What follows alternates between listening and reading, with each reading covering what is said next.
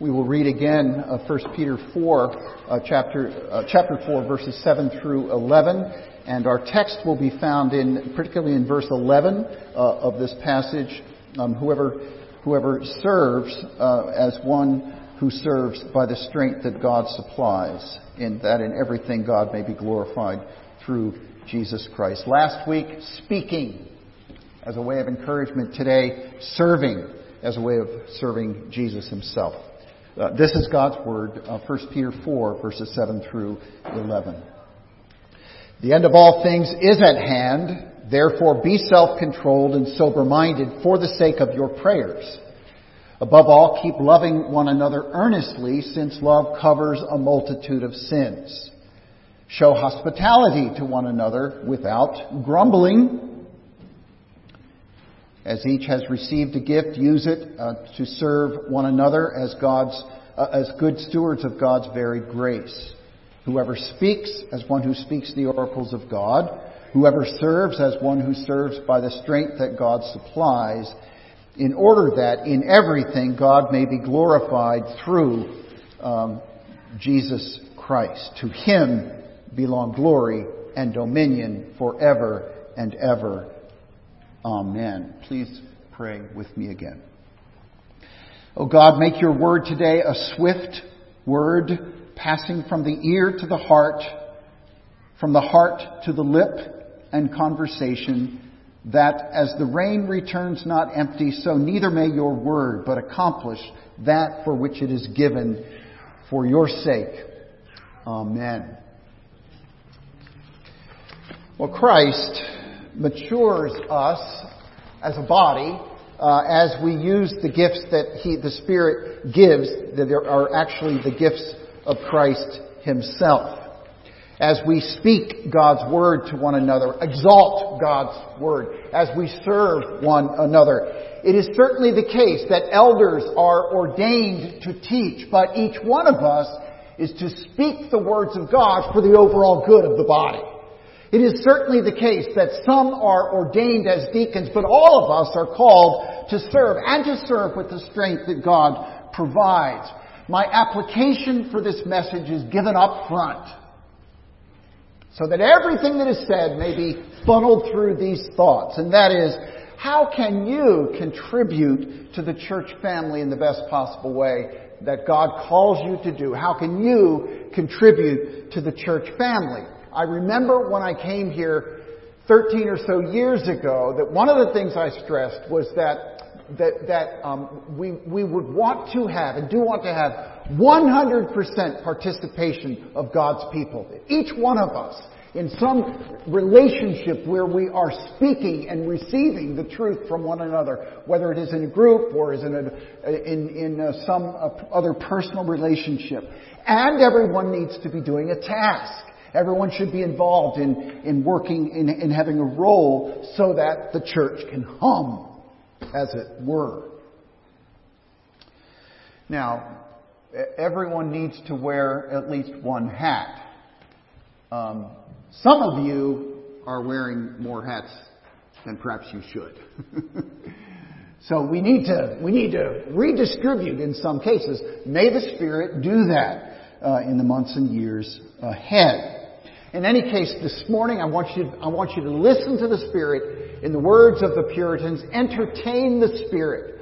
Welcome the Spirit to come and to speak through His Word, to persuade your heart of that which is true and that which God is calling you to do, and also to be able to challenge the excuses that crowd in when we feel, on the one hand, the compelling of God in a certain direction, and our flesh says, no! I like what I'm doing right now. I don't want to change.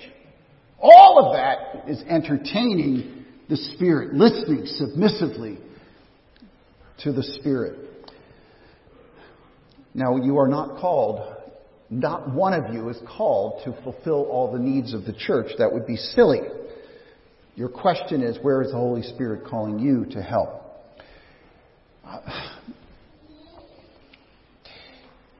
This morning, then, we are asking this question. How is it that the Holy Spirit strengthens you. The Holy Spirit strengthens you by uniting, by gifting, and by helping. The Holy Spirit strengthens you to obey our text, serve in the strength that God provides. The Holy Spirit strengthens you by uniting you to Christ, by gifting you the gifts of Christ through the Spirit, and by helping you on your way. We are uniting. The Spirit has united us to Christ, to His body in heaven, but also to His body here. His body is right here. So it matters a great deal what you think about the church. If you choose to get involved or not, you are actually making a decision that regards Jesus Himself. Look with me at 1 Corinthians chapter 12, verses 12 and 13. I'm going to stop at one point in reading this and even ask you to consider what should be the next word. This is a passage on the church as the body of Christ. Just as the body is one and has many members, and all the members of the body, though many, are one body, so it is. What do you expect the next word to be? So it is with the church. We are one body here. We are fit together as united to Christ.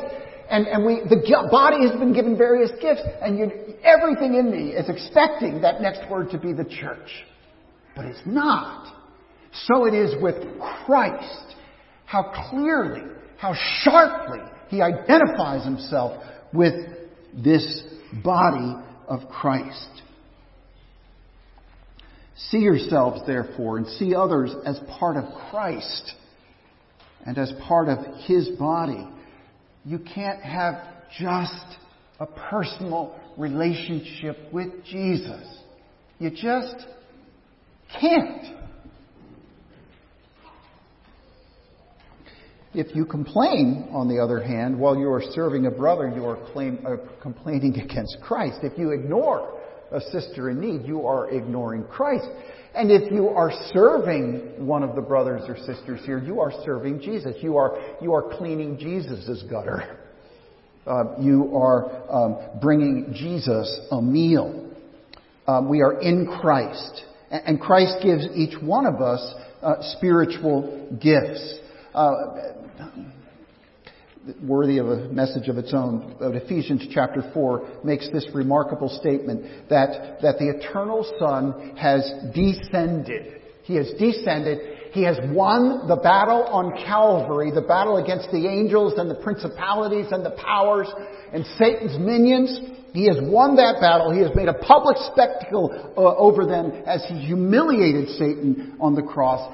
And then He ascended, and through the Spirit He gives gifts to men. He gives gifts to men and women. What is striking is that this verse in the middle of Ephesians 4 is actually quoting Psalm 68 verse 8, which is describing the reigning and the ruling king in the time of Israel, who comes and conquers a people and then receives gifts from them as every conquering hero does. He gets the spoils of his victory. The plunder of His victory. But in our case here, the Lord Jesus Himself is the one who defeated His and our enemies. And He gave to us the gifts that we need in the church. Gifts of service that express Christ's love for His bride. Several helps. 1 Corinthians 12 mentions helps. A very general term, but likely has the meaning that you are assisting others to do their job better. You are assisting others where they perceive a weakness. You have an eye to see what a brother or sister needs, and you step in and you help. That is a gift. Some of us who, let's not just make it a gender thing, but some of us in this world have a certain blindness to the needs of other people, and we need sometimes people to help us to see and then to do. Anyway, the gift of helps. The gift of helps. The gift of administration would be an organizing ministry, both training and equipping and holding people and supporting people in their various tasks. It's one of the things that I think women's ministry has a great vision for. First, in Peter and Romans, there is simply this general term serving, and yet Romans goes on to say another part of serving is giving. And if you do give, you're able to give money, you have the resources for that, you do so generously. If giving, generously. Not begrudgingly, the gift is generosity. And then also the act of mercy. If you see a need, you do meet it, and you meet it with cheerfulness. That's the gift of the Spirit, cheerfulness to meet that need. The gifts are for the benefit of others. It is for, your gifts are for what is called the common good, according to 1 Corinthians 12, verse 7. You don't draw attention to yourself. You just want to help other people. I am struck with Simon Peter's mother, who was deathly ill with a fever. And the Lord comes in and He raises her up.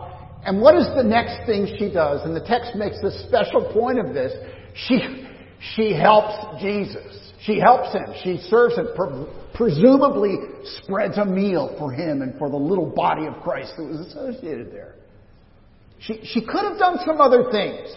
She could have just drawn attention to herself as one who has just been healed by the great physician, but she didn't do that. She followed the physician as a servant. She followed the physician as a servant. I have been in contact with Bradley many times this week. Bradley Lopez in Puerto Rico. He expects to be here 1 week from today. We hope and pray that his home will have electricity well in advance of that so that he can be here. Their home is in the half of the island still without electricity. But he called me and he said there are a number of people who cannot work because there is no power. Stores are closed. Gas stations are closed because there's no fuel to run the generators to open these various places. And it is affecting all of the churches. I texted him this morning, though he is without power in Arroyo, the church in Guayama is meeting as we speak. Many people there perhaps not having had adequate provision for the day, but there they are. And we have gifts. I've urged him to speak with the Presbytery Committee because we as a presbytery here have gifts that belong to Puerto Rico. And we look forward to seeing how we are able to serve those precious individuals.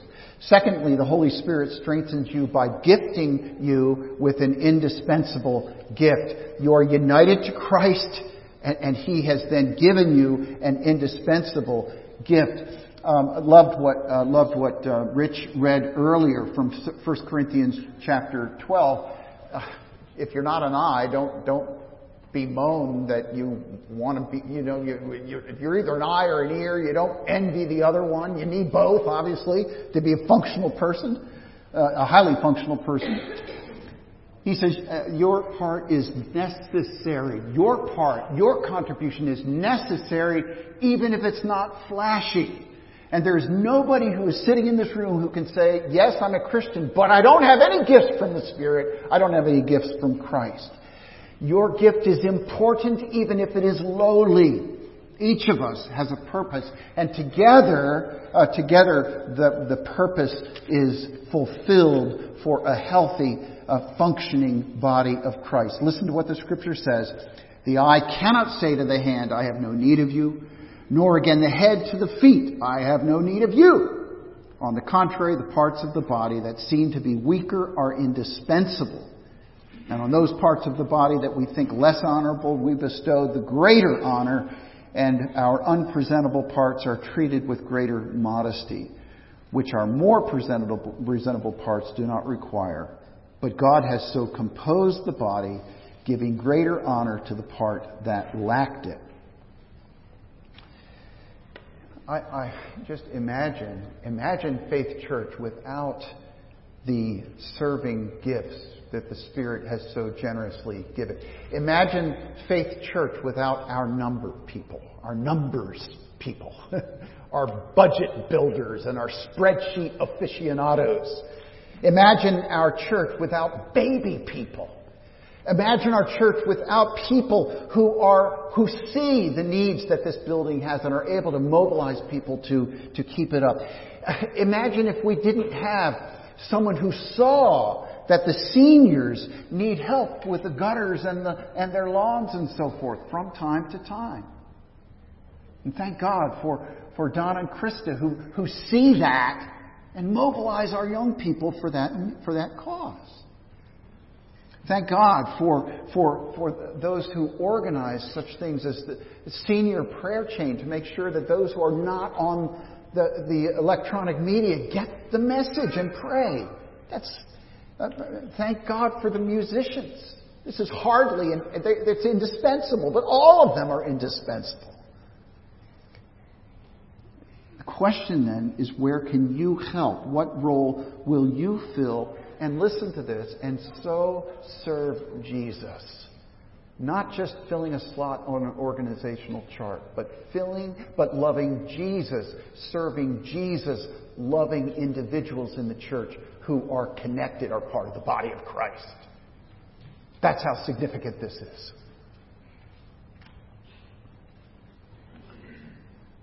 Again, I encourage you on that wall right there. There are sign-up sheets for various parts of women's ministries. You sign up for a year. You check out and you see whether you're effective in that and you're encouraged in your work there. Reformation Day happens if that list gets filled in. Deacons and trustees, let the needs be known every once in a while about how to care for individuals and how to care for the building. Those are the things that you're listening for as the Spirit is strengthening you. He is gifting you with an indispensable gift. And then finally, helping you to use your gift. Jesus served you. When you were saved, you were not cleaned up. When you were saved, you were not cleaned up. You were still a grumbler and still a sinner, and Jesus lifted you up out of the mire and the muck and saved you. Sovereign act of God's electing, powerful, redeeming grace. And the people that you serve now aren't perfect. Sometimes they grumble. Sometimes people that you're trying to serve criticize how you're serving them.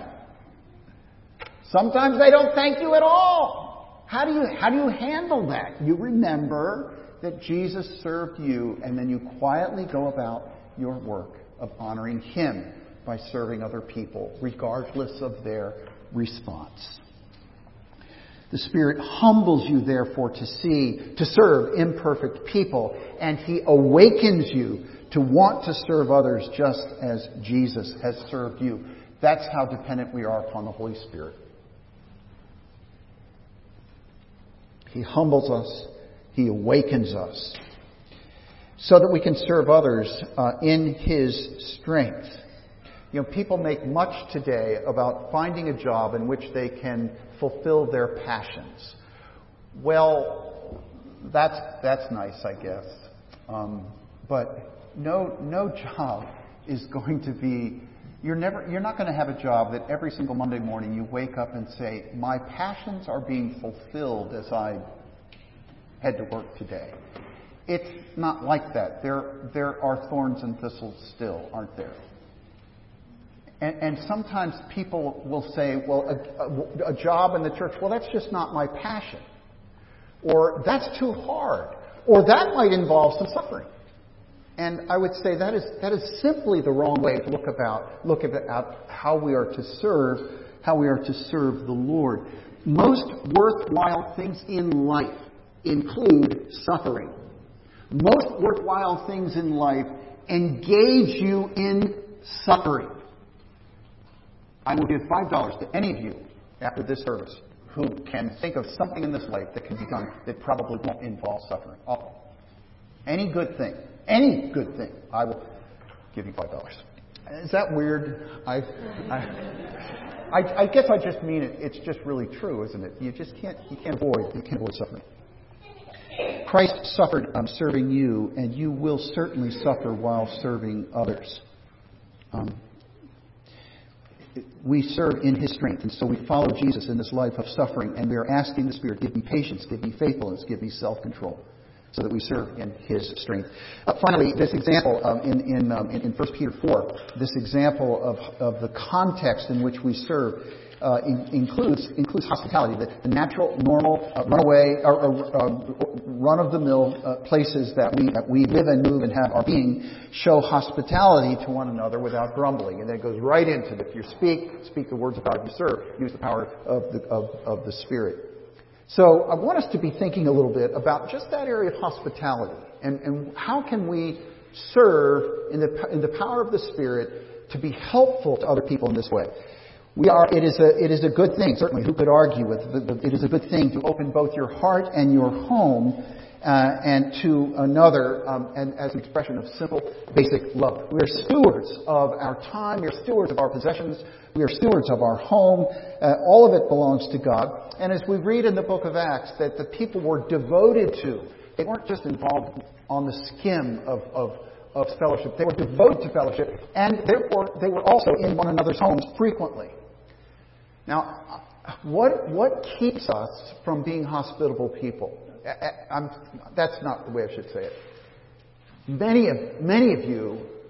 of us are hospitable people, but there are still roadblocks that keep us from perhaps the fullest expression that we might have. But here are three things that can be obstacles to hospitality, and one of them is just the commitment that we have to privacy. I can remember when we were in seminary, and Gail worked across the street at Abingdon Hospital. She wanted to bring some of her friends home to have dinner and just to be a Christ-like presence in their life. And I can remember being intimidated by that. Intimidated about meeting somebody new and not knowing what I would say. But the thoughts that came to mind, we have a small place, we have a drop leaf table for a dining room table, we don't have air conditioning. It's just, and I was busy studying theology. I don't have time to talk with people. Come on. And sometimes I was too busy listening to Harry Cowles call the Phillies. Michael Jack Schmidt, that ball is out of here. Can you hear it? Anyway, we get distracted by life, and then we don't have an opportunity to live the way we should. That's one thing. We have a commitment to privacy. The next thing might be we have just the obstacle of being too busy, too old, too young, too many children. There are just different challenges that we go through in the various stages of life, and many times those experiences can appear to be obstacles. What I would encourage us to do instead is to view even a place like this as a place of hospitality. We can, in our language, in our heart, in our conversations, we can reach out and care for people. We do that. Just keep that up. Starbucks can be an environment of hospitality. We can go to a coffee shop and we can hang with friends and just be hospitable in that way. And see your home, if you're able to do this at this stage in your life, as a hospitality center. And we always eat meals, so we could also readily include someone else in that, and it wouldn't necessarily take much more time or energy out of our day, because we're not going to prepare something fancy. We're not going to add a lot of extra work, and we're basically saying to the people that come in the door, we want this opportunity to love you, and we simply invite you to take us as we are. You can do that. That's a way that you can function to get over that obstacle of just seeing factors that would keep you from opening your home. The third obstacle, and I've touched on this, is they've got the gift of hospitality. You could look around this room, you could say, they've got the gift of hospitality. I don't. And one of the things that can trip us up is we might not be sure what to say. And we get flustered, and we just get kind of, we think it can be awkward.